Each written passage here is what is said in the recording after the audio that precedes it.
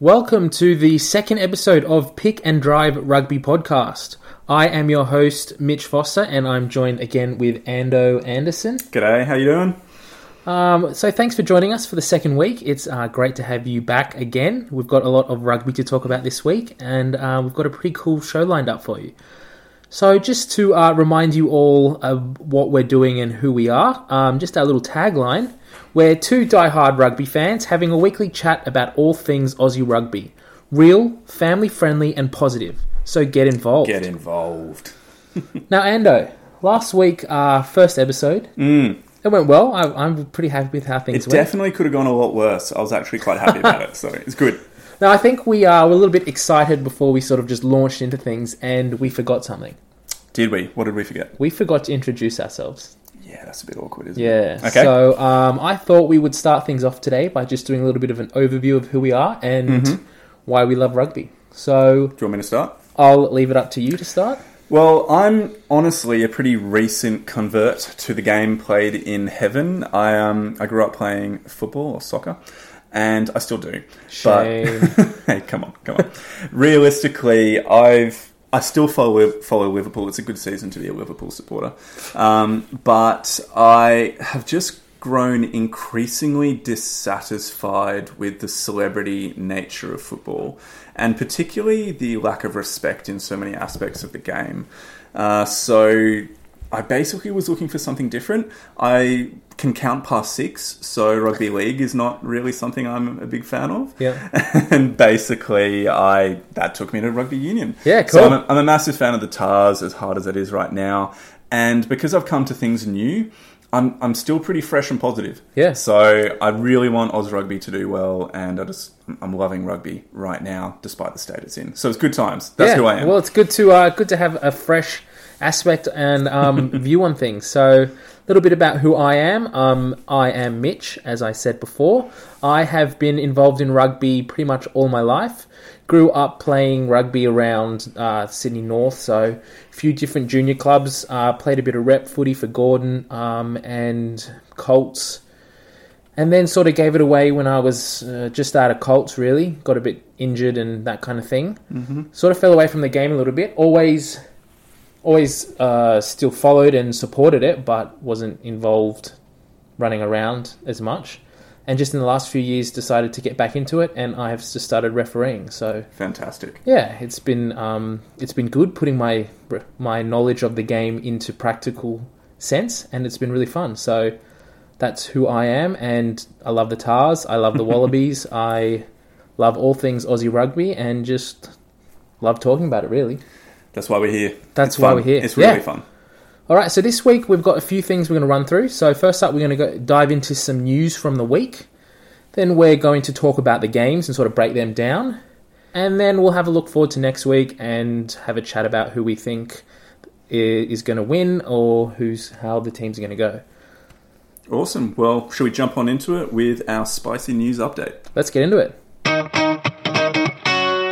So the first piece of news that we're going to cover comes actually from Rugby Pass, who have told us about some worrying or potentially worrying movements from Kurtley Beale, Matt Phillips and Luke Jones.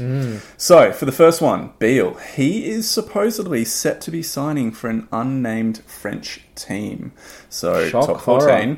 Yep. And then Matt Phillips and Luke Jones, both actually really important players for the Rebels. Yeah. And they were in a Wallaby squad last year. They were. And in the team. And they're pushing for another selection this year. Exactly. Like Matt Phillips. Actually, let's get to that. Yeah. They are going to be heading to Pau, which is a French top 14 side. If you don't really know of Pau before, they're not up there with the likes of kind of Toulon, Toulouse or Racing. Yeah. But they have ex-Wallabies captain Ben Moen, who basically went there in the prime of his career when they were a second division side, and they've since gone up. They have Jesse Mogg, ex-Brumbies player, Colin Slade, Conrad Smith played for them, but he's now a coach there. So they've got some pretty good overseas talent, let alone all the French talent that they have. Yeah.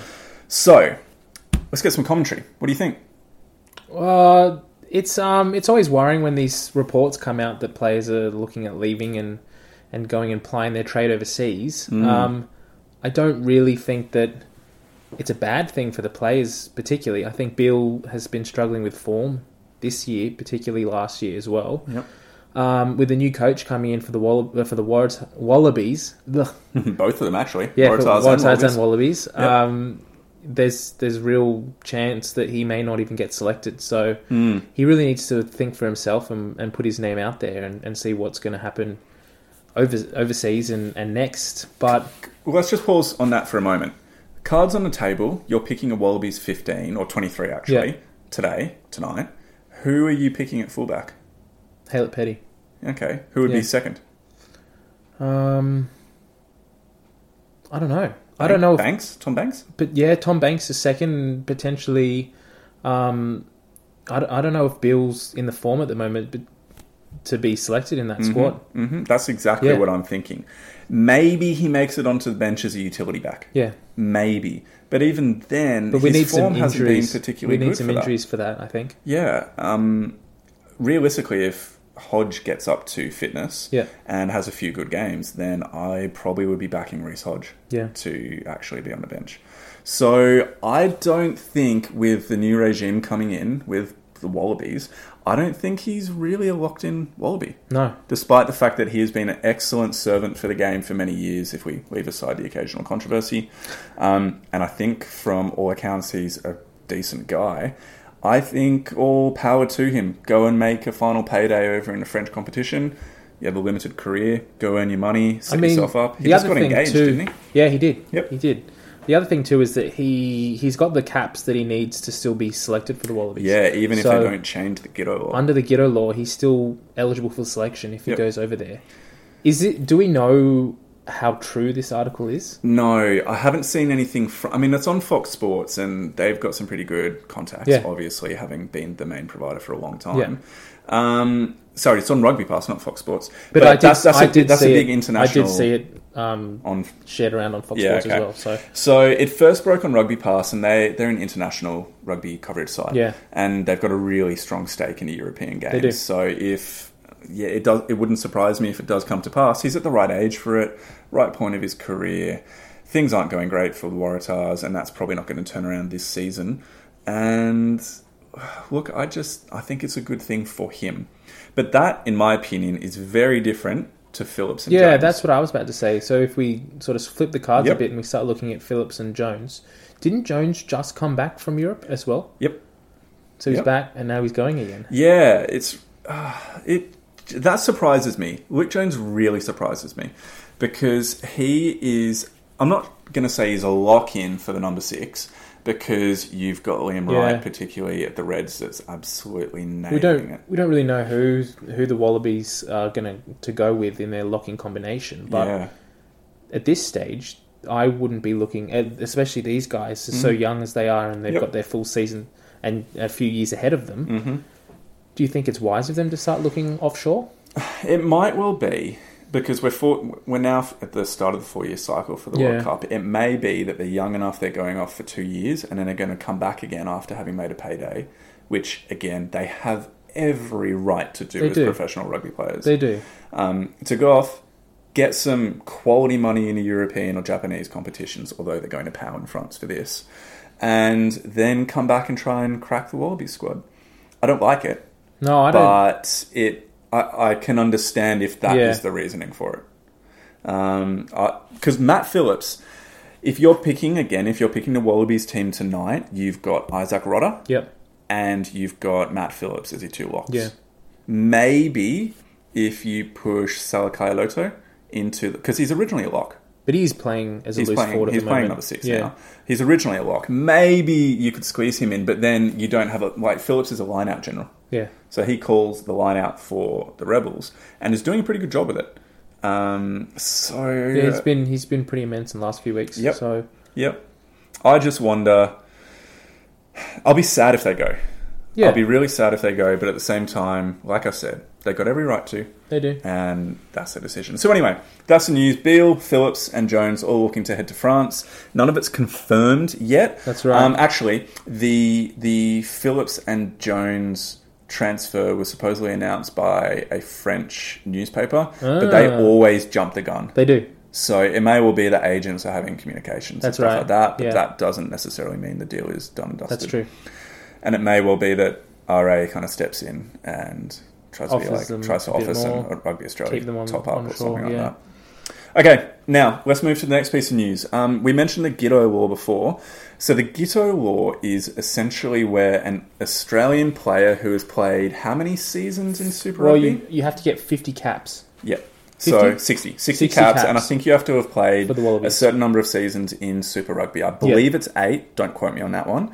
And if they've fulfilled those 2 criteria and they go overseas, they can still get called up for the Wallabies, which is why it's called the Giteau Law, because it enabled Matt Giteau and Drew Mitchell, who were playing in France at the time at Toulon, to come back after really successful Super Rugby and Wallabies careers in time for the previous World Cup. So, the Giteau Law is being reassessed. What do you know of this?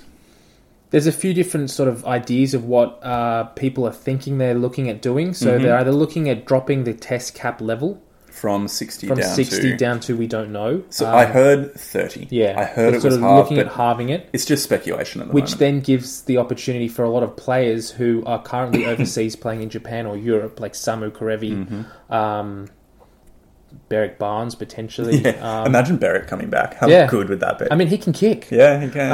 Let's get to that later. It opens the door for a number of ex-Australian players who are playing overseas in international competitions to come back and play for the Wallabies and be selected again. Sean McMahon would be a key person as well. Exactly. And I think that there's a part of me that's okay with the idea of them dropping the cap limit but keeping Super Rugby season length in there. So you can have players that have been in and about the Wallaby squad for a while, and have played in Super Rugby from a really young age up until about their 26, 27. So if they start at 18 or something like that, and they've been in the Super Rugby system for a while, and then they go overseas because they're not getting the opportunities here, but then they get into a really good Northern Hemisphere system, they're mature, they get developed, particularly forwards. You often get young props and basically someone in a Type 5. They don't mature until their late 20s because of the physical demands of being a Type 5 forward.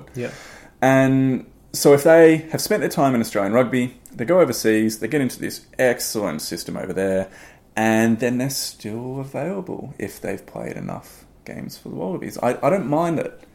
I like the idea of what they're trying to do, in that they're trying to open up the door to bring some players back as well, potentially.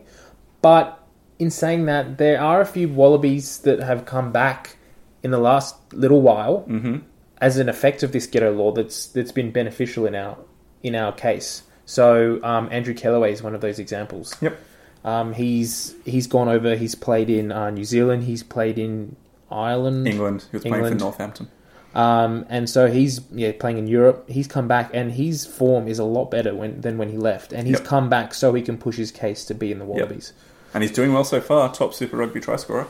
That's right. Yeah, he's doing really well. The only thing that I worry about, and what people are saying, is that by by dropping the test cap level to only 30, that you risk the chance of watering down the Australian Super Rugby sort of environment, in that all of our top players will be off playing on massive European salaries and then coming back and playing for us, and they're not playing for Super Rugby.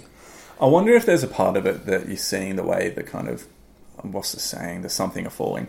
Basically, that RA is seeing that they just can't compete with the top European and Japanese money. They really can't. And they're recognising that they're going to be losing talent anyway.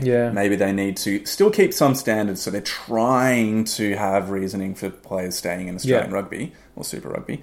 And then also recognising that, hey, we need to be bringing some of these guys back, otherwise nationally we're not going to be able to compete. I mean, I think it's interesting that they've come out and said this, that they're looking at doing this, because the new coach, Dave Rennie, the first thing he said when he got here and was talking to the press was that he wants his players playing for Australian rugby, playing Super Rugby. He wants them playing here. He doesn't want to select players who are off playing European. It's a completely different type of game. If you're a back particularly, it's a completely different setup to it is in the Southern Hemisphere. So interesting to see if that's just media hype that they're doing this, or if it's actually going to come to fruition. Well, let's keep moving on. Yep. Otherwise, we're going to talk about the news for the entire time. We've got two more quick things, so let's just fly through these quickly. The first one, well, the second to last one that we're going to cover now is supposedly Dan McKellar, the coach of the Brumbies, is getting headhunted by Rugby Australia to be the forwards coach for the Wallabies. That's right. So I'll just quickly comment on this and then get your thoughts afterwards. Basically, you got Brett Harris talking about this, and you've also got Spiro Zavos, who writes for The Raw. And both of them kind of put forward the point that, number one, whilst Dan McKellar is doing a really good job since taking over from Stephen Larkham, the Brumbies actually haven't won anything yet. Not yet. They are the best Australian team this season. And they were the best Australian team last season. Yep. But they didn't win anything. So we just need to be wary of overhyping things, or overhyping him, when at this point you can't really claim that he's like a championship coach or anything. Now, that's not to say he's not a good coach, and that's not to say he's not doing a good job, but give him more opportunity to experience success on a provincial level prior to him stepping up as a coach within the Wallabies setup. That's point number one. Point number two, you take him away, then you're devaluing or taking away from the quality of the Australian Super Rugby sides. That's true. So he actually right now is doing a job for the Wallabies by being a really good provincial coach. Yeah. So by having a quality team, that is boosting the Wallabies. Because, again, if we were picking the Wallabies team tonight, we'd probably be picking about half of them being Brumbies players. So you can't claim that he's... Well, that's a really good point. I think that if you take him away from the Brumbies, what happens to the Brumbies? That's right. They've got a few other coaches underneath that potentially could step up. Yeah. But at the same time, and I think a player or a coach who's been overlooked by Rugby Australia for years and years is Laurie Fisher. Mm-hmm.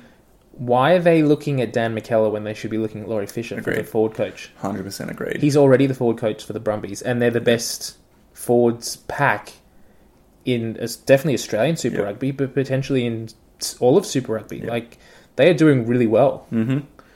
Well, let's see how that one unfolds, and let's move to our final story. It's a bit of an odd one. It doesn't come from Australian rugby. It comes from the recent Six Nations game with England defeating Wales in a really tight encounter. Tight in many ways. Very tight. So, Joe Marler, squirrel grips, inspirational Welsh captain, Alan Wynne Jones. And if you don't know what a squirrel grip is, it is a grab of the testicles. That's right.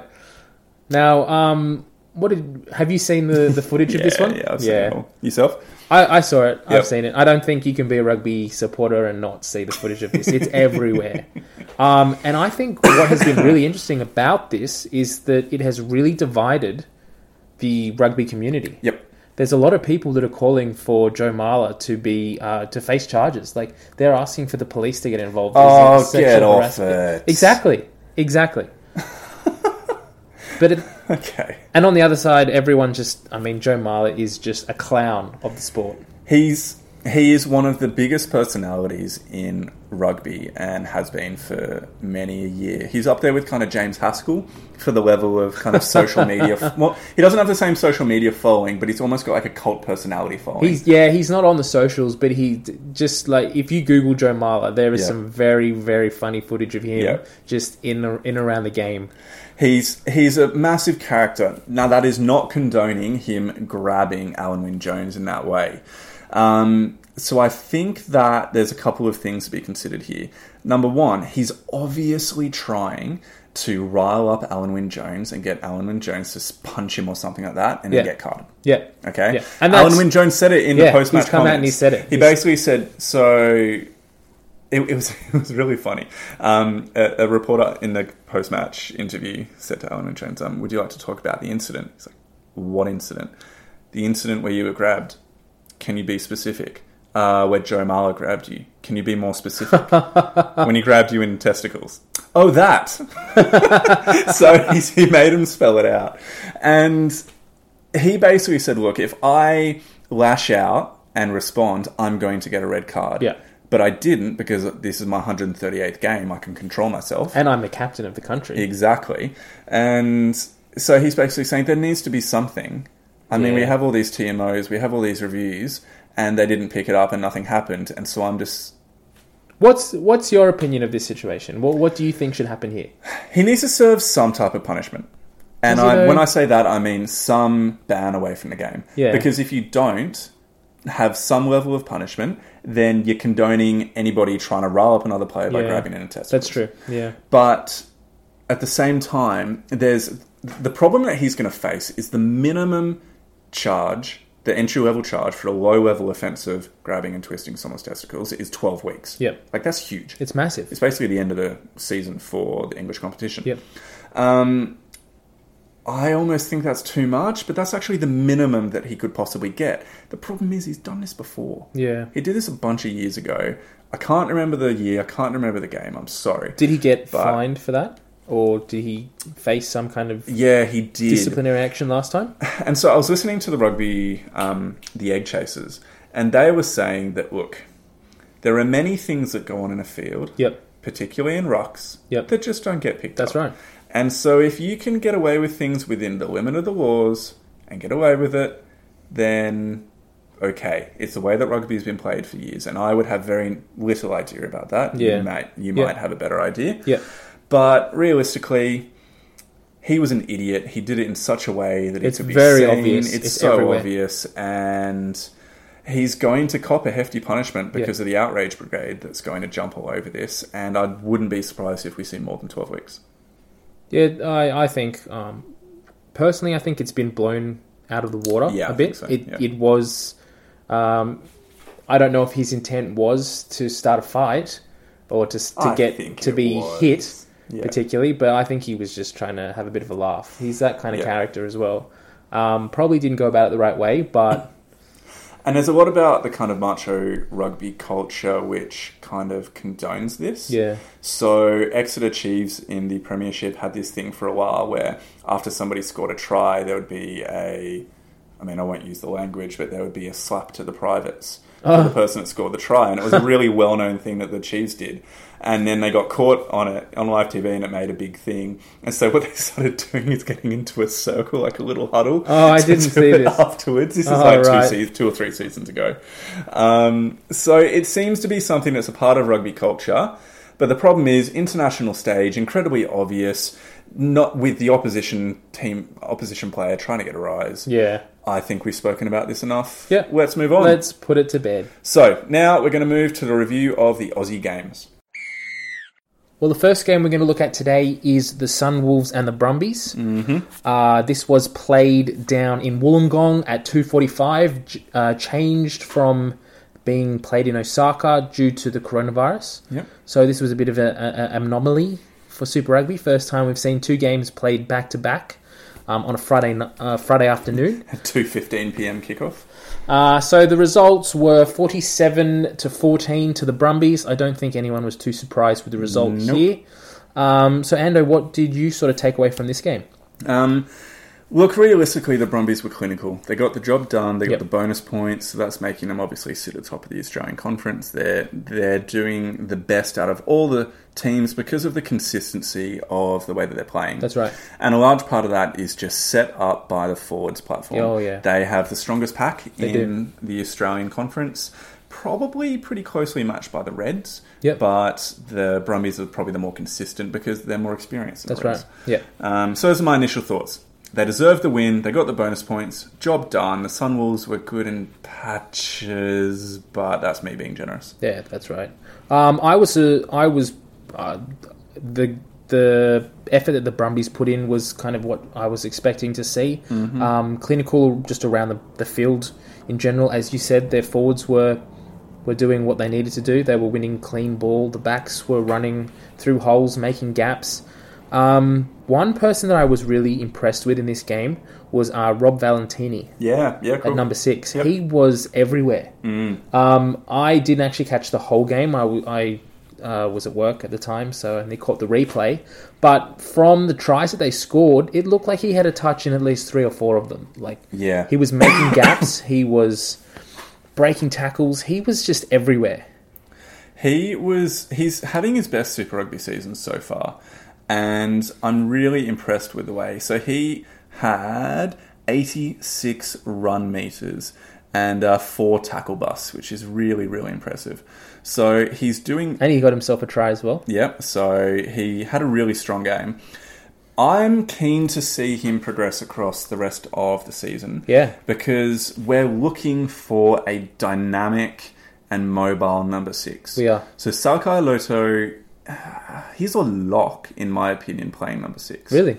Yeah. But if you think about it, you want your number 6 to have a fair bit of mobility, particularly on blind side defence or scrums. And he just seems to be 1 or 2 steps a little bit slow because he's such a powerful man. Yeah. And so I just worry that... Well, I don't worry. I think that Valentini is a more mobile option. And if he continues this good form, then he may well offer a really good option at number 6 for Dave I Rennie. think that Valentini is a better on-the-ball player than Salakai Aloto. Yep. He's better with his passing. Mm-hmm. He's better with his line breaks. He's better with he can bust a tackle, and he's got the ball free to offload. Mm-hmm. And he generally 9 times out of 10 he will pick up that bad pass as well. Yep. So I'm impressed with him. Now, James Slipper is having a bit of a renaissance since having left the Reds. Yep. He left there in pretty troubling circumstances. He had a cocaine charge. He admitted to having some really significant personal issues that were going on. Right. And he basically spent some time away from the game, sorting his personal life out. Yep. And since moving down to the Brumbies, it's almost like it's a second lease on life for him. Yeah. And he is doing incredibly well. So I am excited for our front row. Yeah. Well, I'm excited for the Brumbies front row because it's basically the Wallabies front row, except for maybe Hooker. But who? I don't know. Oh, come on. I don't know. Who else? I don't know. Who else? Tupou? I don't think he's pushing for a start. I do. I think. Sorry, that's wrong. I think he's pushing for a start, but I don't think he's edged out. Okay. Because I think Alatoa might well be captain. But Tupou brings the running game that CO doesn't have. Yeah, true. And he's still strong in the scrum. I reckon he could do 40-40. First 40 CO, second 40 Tupou. Yeah. Another player, and we'll talk this a bit more when we get to the Reds game, but another player that I think in the front row particularly has been really, really good this season. Yep. And I don't know if he's eligible for the Wallabies, but JP Smith. Yeah. He's been huge. Yeah, he's been playing really, really well. We'll have to check out his eligibility and comment on that. Because I do know that him and his brother are South African heritage. Yep. Ruan. But we'll see, because he's having a good impact. And they've played for the Reds for ages. I mean, Ruan's down at the Rebels now. Yeah. But did you enjoy Tupou's Instagram stories? Oh, they're brilliant. So he and Ruan Smith last season were like room buddies and stuff, and would travel together all the time. And Tupou would just always jump scare Ruan Smith and film the entire thing, and her reactions were golden. He does this thing where he has this high-pitched sort of squeal and dance number that he does when he's scared. It's hilarious. You have to check it out. Anyway. Okay, so other players for the Brumbies I thought played particularly well. Ryan Lonergan is killing it. Yeah. So, supposedly, Joe Powell was given a bit of a rest for this game. Okay. So, he was on the bench. Yep. But they wanted to give Lonergan a chance because he played really well off the bench in the previous 2 games. But Lonergan took the chance, scored a try, and just absolutely... He's nailing it at the moment. His kicks are accurate. His service from the base of the ruck is quick and accurate. He's making little snipes here and there. Yep. I'm really, really impressed with him. When Joe Powell came on in the second half, he was, in my opinion, maybe I was fanboying over Lonergan, but I just thought that Powell looked just that step too slow. He picks the ball up, takes a step or two and passes. Yeah. As opposed to Lonergan, who's just chucking it out, kind of Aaron Smith-esque from the base. Well, that's something that Will Genia was criticised a lot for last year, was that he was a bit too slow to get the ball out. But he's young. He's only 21, Lonergan. So he's got a lot of rugby ahead of him. Yep.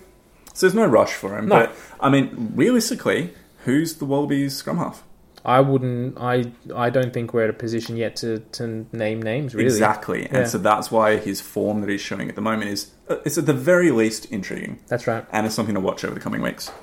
Any other comments that you want to say about this game? I thought something that was quite ironic was that the Sunwolves scored their first try off the line-out maul, really? Which I thought was brilliant. Apart from that, unfortunately, the scoreline did blow out a bit, and for the Sunwolves, I don't think the scoreline really reflected their performance. It does look like they copped a bit of a shellacking, but when you watch the game, they were still in it. Not in it to win the game, But the effort was still there. Like, they scored a late try. They were still pushing. They were making their passes. They were making their tackles. It's a bit of a sad state that the Sunwolves are in at the moment, but they're trying. Yeah, and I mean, for those of you who do not know, the Sunwolves are getting cut at the end of the season. There's a whole bunch of reasons behind that, which we don't really need to cover now. But it's sad because they have one of the best home supports ever. So and not it's, ever. Yeah, basically ever. And it's sad to think that they may potentially not play another home game this year. Yeah. Due to the coronavirus. Okay, I think we can probably move on from this game. I just want to make one quick comment. Lolesio still played well. He's behind a pack that's moving forward, and he's doing everything right that you would be expecting from a young fly half. He's developing well. He is. As a point of interest, Lolesio came off in the 61st minute, and Reshan Pasatoa, who's the 2019 Schoolboys fly half, came on. Okay. Now, he didn't look particularly confident or assured because a lot of nerves and a lot of pressure. But I just like the fact that we have basically a Schoolboys fly half coming on and getting blooded early. So it's not going to be a case with like Foley where he leaves and then there's nobody to follow him up. So I like the succession planning that Mikel is obviously doing. Even this early on, even with the fact that Lolesio is basically a rookie himself. That's right. All right, cool. Let's move on. So the second game of the week for the Australian Conference was played across the ditch in Christchurch, where the Crusaders hosted the Reds. Scoreline, unfortunately, was 24-20 to the Crusaders, and I've got to say, the Reds were really in this. Mm-hmm. They were close. I think they're going to be seeing this as a disappointing loss because of everything they did to put themselves in a position to win. They were so close. And unfortunately, that seems to be the theme of the season for the Reds this year. Yeah, it's really disappointing. And I'm trying to think about the reasons why this is the case. Part of it comes down to the fact that they're still pretty raw and inexperienced in some areas. They're a really young team. Yeah, but I was reading an article about this. I can't remember who wrote it, so apologies if I can't quote. Yeah, I think I saw this. Talking about succession planning with Cooper. Yeah, so basically, the problem that Thorn has is on the spine of his team. It's his 9, 10, 12, 15. Yep. Okay, so basically the backline playmakers. Yep. The forward pack is doing really well. No one has any issue with the forwards of the Reds. The problem is the lack of maturity and combinations that he has within his backline. That's right. Now, part of that is because Samu Karevi left last year, but their strategy last year was basically give it to Karevi and see what he did. Yeah, wait for him to make the break. Exactly. The problem that they're facing now is born of the fact that they had Quade Cooper. Yep. And then Thorn came in and he obviously clashed with Quade Cooper. Yep. And sent him off to play club rugby in the Queensland club system. Yeah. And he was basically on his whatever $1 million a year, however much he was earning, playing club rugby because Thorn didn't want him as a presence within the team and drove him out to play over in Japan. Yep. And that... Oh, he went down into to Melbourne first. Oh, yeah, to Melbourne and then over to Japan. Thank you. But the problem with that basically means is that there was no experienced fly half for people like Hamish Stewart, particularly to be learning from. That's right. And so now they come into a system where their most experienced backline playmaker is James O'Connor. That's right. Yep. But James O'Connor has been playing number 13 for Sale over in the English Premiership for the last 2-3 years. He's not a 10. He's not a 10. He's not an out-and-out 10. He's a 12 who is deputising at 10. But he's doing well. He is. I mean, okay, he wasn't playing this game. No. So they had Isaac Lucas in at number 10. And let's just speak about him. He played fairly well. He drove the line well. He drove his backs around fairly well. I don't think the Reds missed James O'Connor that much. I don't think by having James O'Connor in that 10 jersey, they would have won the game. No, I mean, because realistically, we can say the reason why they lost the game. Yeah. They lost the game because of their kicking. They did not get a conversion. They scored 4 tries to 3. They didn't get a kick all night. Yeah, they didn't get a kick all night. And some of those attempts were just woeful. Well, let's come back to that point later because I don't want us to cover that too early. It's going to be a special segment later on. But The worrying fact is that they're getting themselves in the right position, they're doing the right things, but then just sometimes these basic errors like kicking skills are really letting them down. So I just worry that Thorn may well be an incredibly inspirational figure and leader and kind of motivator of men, but whether he has the specific skill... Maybe he needs to get a better staff around him for that skill development side of things. They've got Jim Mackay as the attack coach, and that's going wonderfully. Like, they are a strong, exciting attacking team. Yeah, they've got a good attack. That's good, but it just seems like some of the basic skills, particularly in kicking, are lacking. Well, if we take the kicking out of the game, and unfortunately this was a game that was lost due to the kicking, their handling wasn't bad. Yeah, true. They didn't drop a lot of ball. Maybe I'm conflating the two, bringing the two together. Yeah. It was just so disappointing to watch. Talking about the kicking with Jock Campbell, how exciting is he on the counter-attack? Yeah. Particularly. Yeah. He almost every time is beating the first man, like clean break the first time through. He is an incredible runner and returner of the ball, but the thing that's massively letting him down is he's chosen to be the kicker for the competition, or for the Reds at the moment, and he is not doing well with his kicks. One of the things I noticed when I was watching this game was that they had a very New Zealand style of rugby that they were playing. They scored a lot of their points off counter-attack, which was good to see. It's good to see an Australian side that's taking the initiative to have that set up whereby when they turn the ball over, they're looking to run it. And they're looking to find that space. So one of the things, I was just checking the stats for it. Jock Campbell made 8 runs on the weekend, and he had 6 tackle busts. So that's nearly one every run that he's making. The only person who had more tackle busts was Taniela Tupou, but he had 14. He had 14 runs. Now, admittedly, that's not surprising, being a front three. He's going to be doing a lot more runs closer to the ruck, so he's not going to get those tackle busts. But it's just showing the incisiveness of Jock Campbell on those counterattacks. And that's really something that's absolutely awesome to watch. It is. I think Hunter Paisami had a good game too. He really continues to impress with his ability to just cut back against the grain with these really hard underlines. And I'm kind of looking for him over the next month or so to keep doing that. And but maybe to add maybe a better offloading element to his game. Maybe a bit more of a step rather than just trying to run over the top of people. So I like what he's doing, but I just hope that over the coming games he'll try and be a little bit more nuanced about how he plays when the occasion requires it. That's right. So he's got that ability to break the line as Samu Krevi used to have, but maybe looking for that offload once he has made that line break. Now, another player that I thought really put his hand up, and a lot of people are talking about on the socials, is Harry Wilson at number 8. Yeah, he was huge. He was absolutely huge. He made 24 runs on the weekend. 24 runs. Now, I got a try as well. Good on him. 126 metres. 126 metres. So that is the most of any player on a Reds team.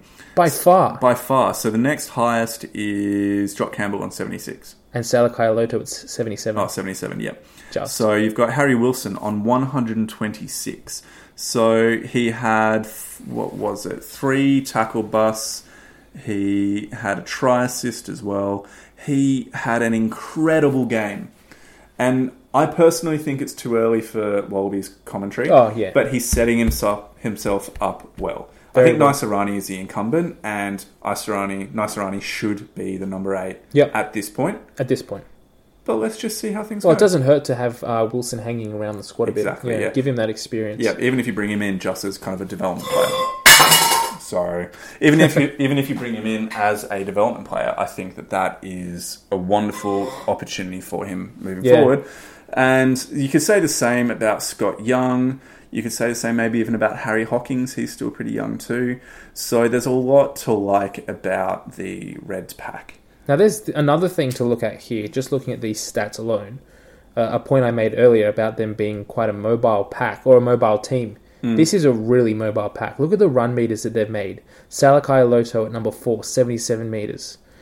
Taniela Tupou at 75. At prop, 75 meters. JP Smith, 24 meters. Angus Scott Young, 35 meters. Harry Wilson, 126 metres. Like, these guys are making some ground. Mm-hmm. It is great to see an Australian forward pack that is running the ball. Yep. I am really excited about where they're going. I kind of count them as like a good version of the Waratahs. I don't expect the Reds to win this season, and I don't expect them to pip the Brumbies for the conference. Well, unfortunately, I think we're round 6 this week. Yeah, and they're 5-1 now. And they're 5-1. Yep. So they've been in it, and Yep. they've been close Yep. a number of times, Yep. but they just haven't been close enough. Well, with that being said, why don't we move on to the next game of the weekend? So the next game of the weekend, actually on Friday as well, was the Waratahs versus the Chiefs. It was a home game for the Waratahs, being played down at WIN Stadium in Wollongong, which I've heard described many times since as Lose Stadium, because they got pumped 14-51. They got smashed. And you know what just made it even worse, Mitch? Was that we were winning at halftime. I know. And the Chiefs came out really strong at the start of the first half. We fought back, had a really good second quarter, went into the sheds in the lead by 1 point, and you just thought, maybe, just maybe, we might come away with this game, or at the very least, it could be close. But, dear God, no. No.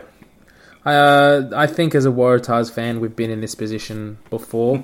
Yeah. In this position we're currently sitting in a lot, being thumped by a Kiwi side, but also being up at halftime and thinking, we've got this. Well, And then to let in 34 unanswered points. let's take a step back from that devastating second half. So it was Kurtley Beale's first run out as captain of the Tars. 147th game for the Waratahs and first as a captain. So congratulations, Kurtley. Sad that it was such a rubbish second half. I was hopeful going into this game. The Waratahs had not beaten... The Chiefs had not beaten the Waratahs in Sydney since 2007. Yep, and they had an 80% home win rate, the Tars.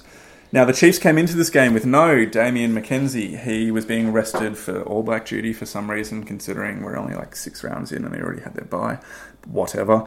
And the Chiefs also had 8 changes from their team last week. And yet they started incredibly strongly. Now, there was this moment right at the start of the game. First minute of the game. Yep. The Chiefs number 8, whose name in this moment I can't remember. Actually, do you have his name? Sowakula. He makes a run. Pretty sure it's off the kickoff. He gets tackled. He lets go of the ball, gets up again, picks it up, keeps going. Yep. Now, that is legal. Yep. The thing that annoys me is that, in my opinion, his ankle was still being held when he tried to get up, or when he did get up. And it's really annoying me how much that tactic is being used when players are still basically, they've made the tackle, they're hanging on to the legs, or they've just let go of the leg, and now they're rolling away to get up and rejoin a defensive line. Yep. The player just gets up and goes again. Yep. And I'm like, come on, the tackle's been affected, Yep. He's been held, he's been released. You shouldn't be able to get up and pick the ball up and then make that run straight through. That's right. So that's just a small point. It's happening a little bit more. I don't mind the fact that it's a tactic, because it means that the defensive line needs to be a bit more condensed to be prepared for that. But it's just a little bit cheap in my mind. I don't know. There's a little bit about it that rubs me up the wrong way. But in saying that, the reason that happens is because there is no defensive pressure at the breakdown. Yeah, okay. Yeah, sure. So this is one of my key takeaways from this game, is that the Waratahs had next to no presence at the breakdown. Just before we recorded this pod, I went through and watched the Waratahs highlights again, because that was the thought that stuck in my mind after the game. And I thought, I need to check this to make sure it's right. And it was. The Waratahs hardly ever went in at the breakdown. They just let the Chiefs have every single breakdown. There was no contest at all. Yep. Now, I understand if early on in the game you're going in to the breakdown and you're getting penalised by the ref, so you pull it back a bit. But there was just no effort from the Waratahs to contest at all. It was lazy. In the second half. Like in the first half, it wasn't as bad. But in the second half, something just... It got worse. Yep, big time. So like we said, the Waratahs went into the sheds 14-13 ahead, and then they came out. The penalty count was 6-5 in favour of the Chiefs. It was actually 6-1 at one point, which was pretty worrying, but then it did even itself out. The thing that absolutely killed the game off was 2 tries within 2 minutes, the 42nd and 44th, to the Chiefs' number 9, Brad Weber. The first one was through the middle of the ruck. Horrific ruck defence, which is exactly what you're just speaking about. And in the second one, I was watching it and screaming at not screaming at the TV, but basically yelling out. Screaming at the TV. Just short side. I could see it from my TV, the fact that the Wallabies, the Waratahs, had overcommitted to the ruck, and they didn't have anyone. They had one player defending the short side. Brad Weber noticed it, gets through the gap, and try. And it's just so frustrating when those basic elements of defensive systems just go missing, and you ship 2 tries to a quality team. Yeah. When you've done so well to put yourself in the lead going into the half. That's right. It's just the defensive effort by the Waratahs this game was just below average. There was a lot of players that were walking. I particularly noticed that Harry Johnson-Holm, I don't know what was going on this game, but he did not have a good game. He gave away the easiest penalty at the beginning of the game. They kicked it for the first 3 points. Then I think the second 3-pointer that he gave away again, being offside. They scored a try in the second half where he just didn't make the tackle. I don't know what it was, but particularly, unfortunately for HJH, he was just left wanting in this game. Well, I think if we're to summarise this game, it was rubbish second half, characterised by a lack of effort. And Rob Penny was really scathing after the loss. Yeah, he said it was embarrassing. I haven't seen the post-match interview, but I did hear. Yeah. He was very, very critical, and he basically said it was inexcusable the way that they played in the second half. And I kind of pity him, because he's come in relatively late into the piece with a team that he hasn't been able to have any control over the players. Yeah, and you say who he has, what team he's got. You know what it makes me think? I think we're missing Ned Hannigan. When is Hannigan back? There is absolutely no information about it, and that's really worrying. Yeah. So he is having recurring concussion issues. Yeah. And he must keep failing his concussion tests and because the concussion protocol. He hasn't played at all this season. Nearly 10 weeks since he's injured himself. Yeah. That's worrying for him as a person. So I hope he gets better. Yeah. But as much as he was maligned when he played for the Wallabies because he was pretty raw and new, you can never, ever take away from the effort that he puts in. That's true. He's much like Hooper in that regard. Hooper is a workhorse. He'll always be putting in 110%. And he did this game as well. Even until the last minutes, he was like the one person trying to stop the Chiefs. Like one-man team kind of thing. And I think they're missing that from Hannigan. I don't know where it comes from, whether it's lack of experience, but they switched off. Is it lack of leadership? I don't know. But in that, the last play of the game, unfortunately, Curtly Beale drops knocked 2 it on twice. Absolute stunner passes straight to the breadbasket, and he drops it. The first one he drops it, they set a scrum. I think it was a few minutes later, same thing happens right in front of the posts. Ball comes out to Kirtley and he drops it again. Now, this is the thing. Kirtley drops the ball, picks it up, and goes to ground. Referee hasn't blown the whistle. Play on. Chiefs player comes over the top, steals the ball, runs through and scores. Now, why are there 4 or 5 Waratahs players standing there watching this happen and not doing anything about it? They're not 6. They're not 6. This is not under 10s. This is not under 12s. These guys are professional rugby players, and that is just not good enough. If we're trying to take something away, because we're a positive podcast. We like rugby, and we want to be bringing something positive to the game, as incredibly hard as it was to find here. I thought James Ram, who was on a wing, had his first start. I think he played pretty well. At one point, he receives the ball like 5 metres from the line and does a huge clearance kick that reaches to about the 22 of the Chiefs. So that was impressive to show basically the strength of his kick. And could be a good option for clearance kicks later on. I thought Harrison played okay. Yep. If we're He's just getting better having and number better 10 each chat. week. Yep. Yeah, and I mean, it's really hard to shine when your team's getting pumped, but he kept up the effort the entire time. Yep. And I just feel sorry for Curtly Beale, because you can criticise him for sometimes switching off or making basic errors, but he would have cared deeply about being a Waratahs captain this game. First time ever, and then to just have a really disappointing home loss. You just feel sorry for the guy. You can see it after the game as well. They interviewed him and he was shattered. They interviewed Carmichael Hunt as well, and he just gave nothing. He just said, we've got a lot of soul searching to do. Yep. And it's kind of, in a way, it's nice that they're saying that. They're recognising that it's not good enough, but you just hope that it results in action for the next game. All right. Up from here. Let's move on. So the last game for the Australian Conference this week saw the Rebels take on the Lions down in Melbourne. This was played on Saturday afternoon or evening, 7:15 kickoff. Good to see the Rebels come away with a win, 37-17. There was a lot of good things to say about this game. I think the Rebels have really hit their strides in the last few weeks. Firstly, happy birthday to Matt Phillips. It's his 26th birthday on the weekend, so happy birthday. Sorry, it's the details we need to know about. It's good to know someone's across it. Good.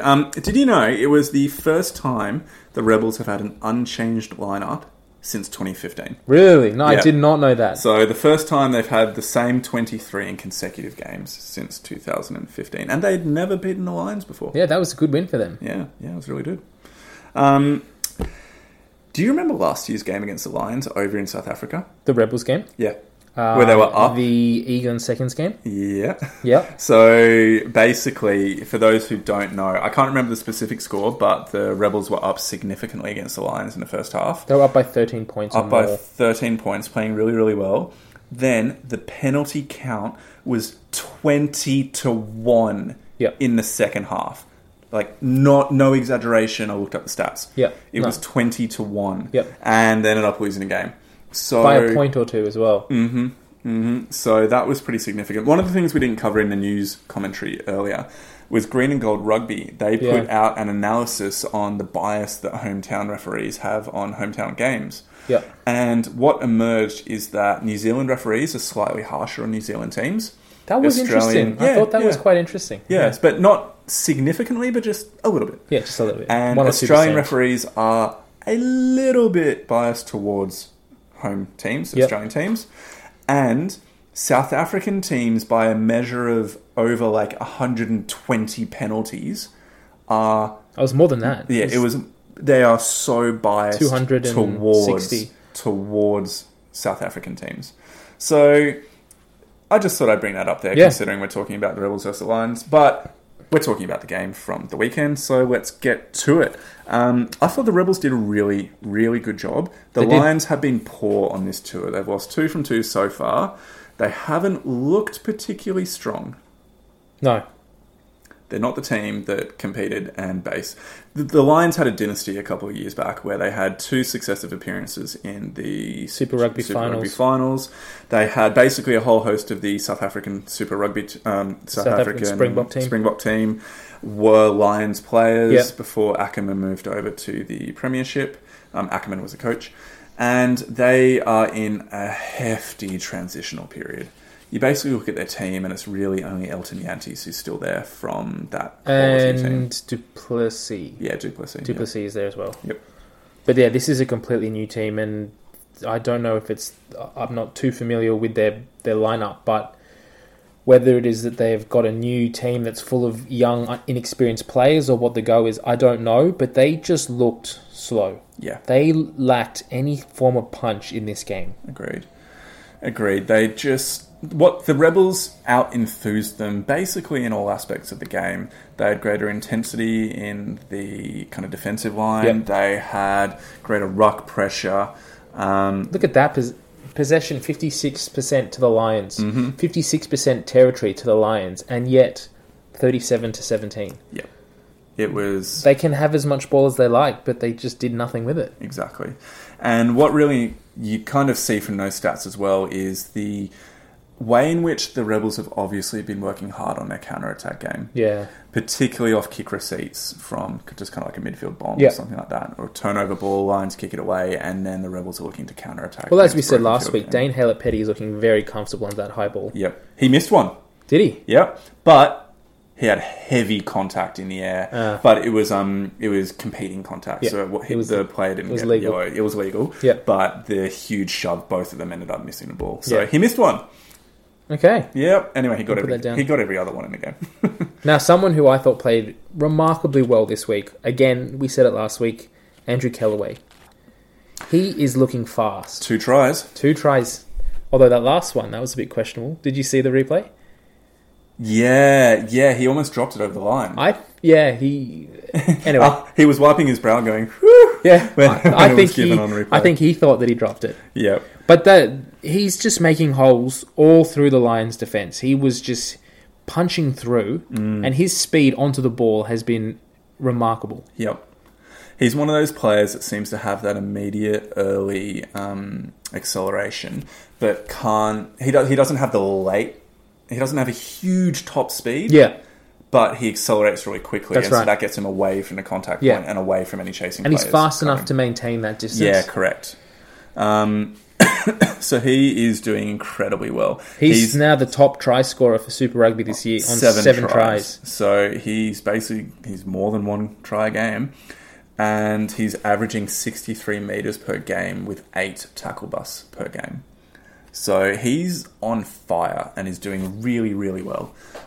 So it's impressive to watch that. And I don't think yet he's going to be cracking Wallabies contention. But, you know who's meant to be coming back from injury soon? Who? Reece Hodge. Yeah, Where's Reece Hodge going to be? that's right. I don't think that Hodge is going to be in a starting 15.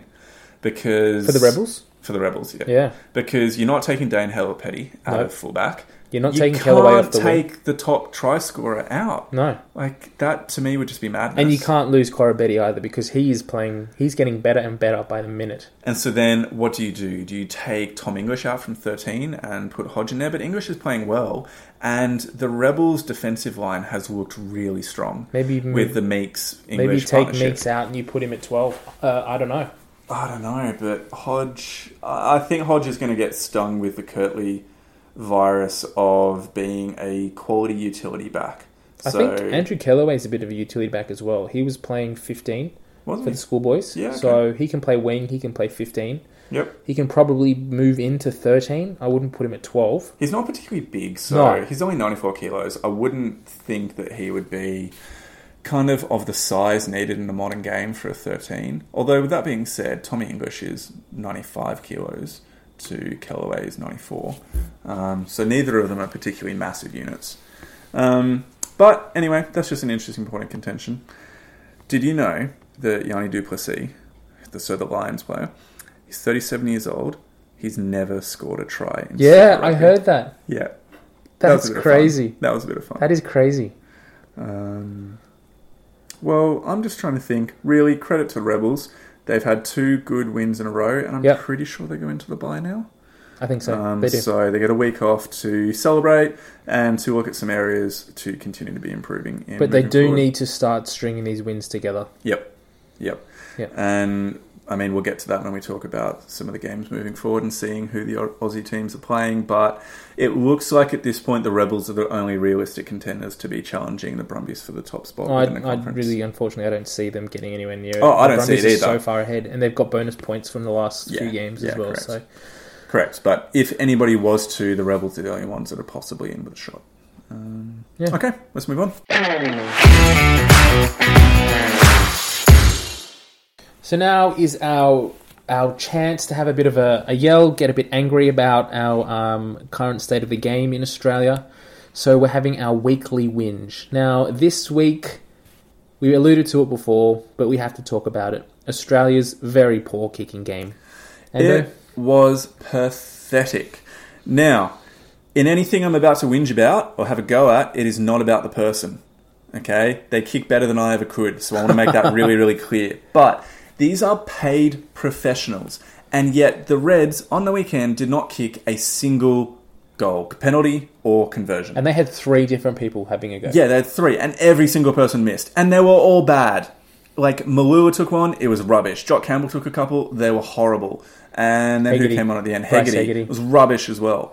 All of them were bad. They would have won the game. A win away from home against the Crusaders if they could freaking kick sticks. It's massive. And that's a problem that we're seeing across the Tars. It's a problem we're seeing hugely at the Reds. Jock Campbell is not a frontline goal kicker. No. He seems to have been selected for it, but he has kicked poorly every single game that he's been the main kicker. The only shining lights, and there needs to be some shining light, I might throw this over to you if you know who I'm thinking of, at the Brumbies. Ryan Lonergan. Yeah, I don't know who you're going to. 100%. 100%. Has he? I did not know that. Okay. He's absolutely killing it. Yeah. So at least he kicked 100% on the weekend, and he's had a really high percentage the last few games. He hasn't played full minutes in the previous couple of games. Yep. He's come on in the last 20, but in a couple of clutch matches, he has got some really high pressure penalties out from the side, and he has a beautiful technique. And there's actually Dan McKellar has spoken to the fact that he really prizes his goal kicking as something that sets him apart from the other number 9s, particularly Joe Powell, because Joe Powell doesn't kick. No. So that's just awesome to see. But, seriously, Australian rugby, what is going wrong? Why is it that we can't do this? It just doesn't make any sense. These guys are out there getting paid to play rugby. Like, they spend all week training. They should be out there just kicking them from everywhere on the field. There is no excuse for not being able to kick the ball over the black dot. At least, 70% of the time. The minimum. Well, I don't get how rugby league players do it and have an average. Like Hazem El Masri, we mentioned it last week, was 90% plus, and then we have Australian Super Rugby kickers at 50s. That is just pathetic. And to think that the Reds would have beaten the Crusaders at home in Christchurch had they kicked 2 penalties. Yep. 2 conversions. Yep. 2 conversions lost in the game. It was 4 points. Yep. It's mind-blowing. Well, and it's something we really need to look at going forward, because when we play Ireland in June and July, it's going to be a penalty first. We are going to get absolutely out-kicked if we can't kick a penalty. Exactly.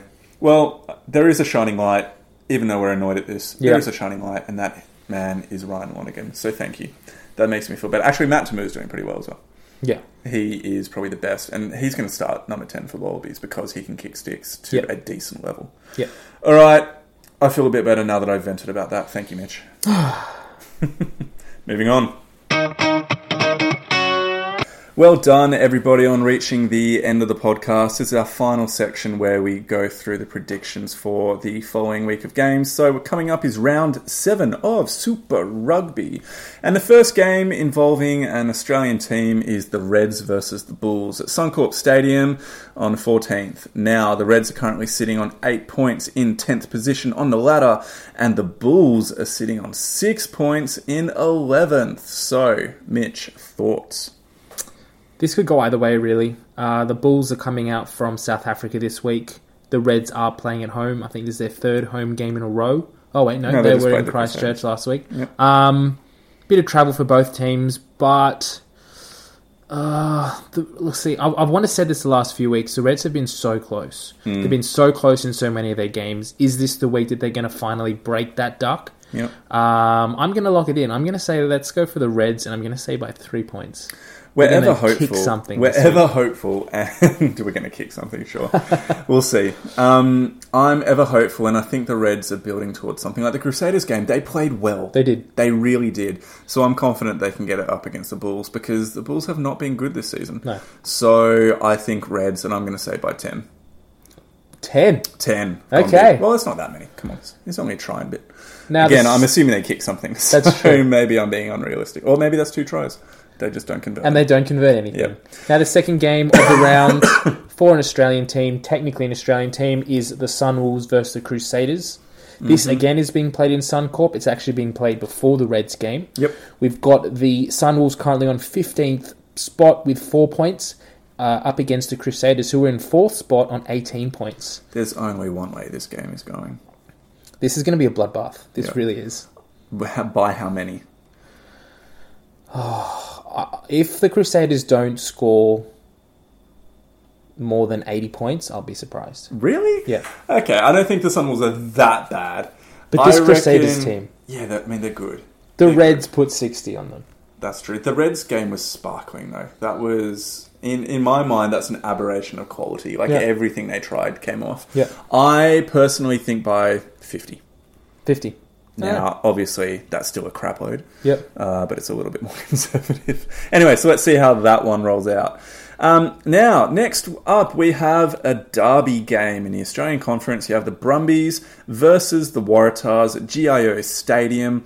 And the Brumbies currently top of the Australian Conference and third overall on the ladder, and justified. It's not third because they're the conference leaders. It's a real third on 18 points. And the Waratahs are languishing in 14th on 5 points. Again, I only see one way that this game is going. Yeah, there can really only be one way this game will go. Mm-hmm. The Brumbies have to win. Especially down in Canberra.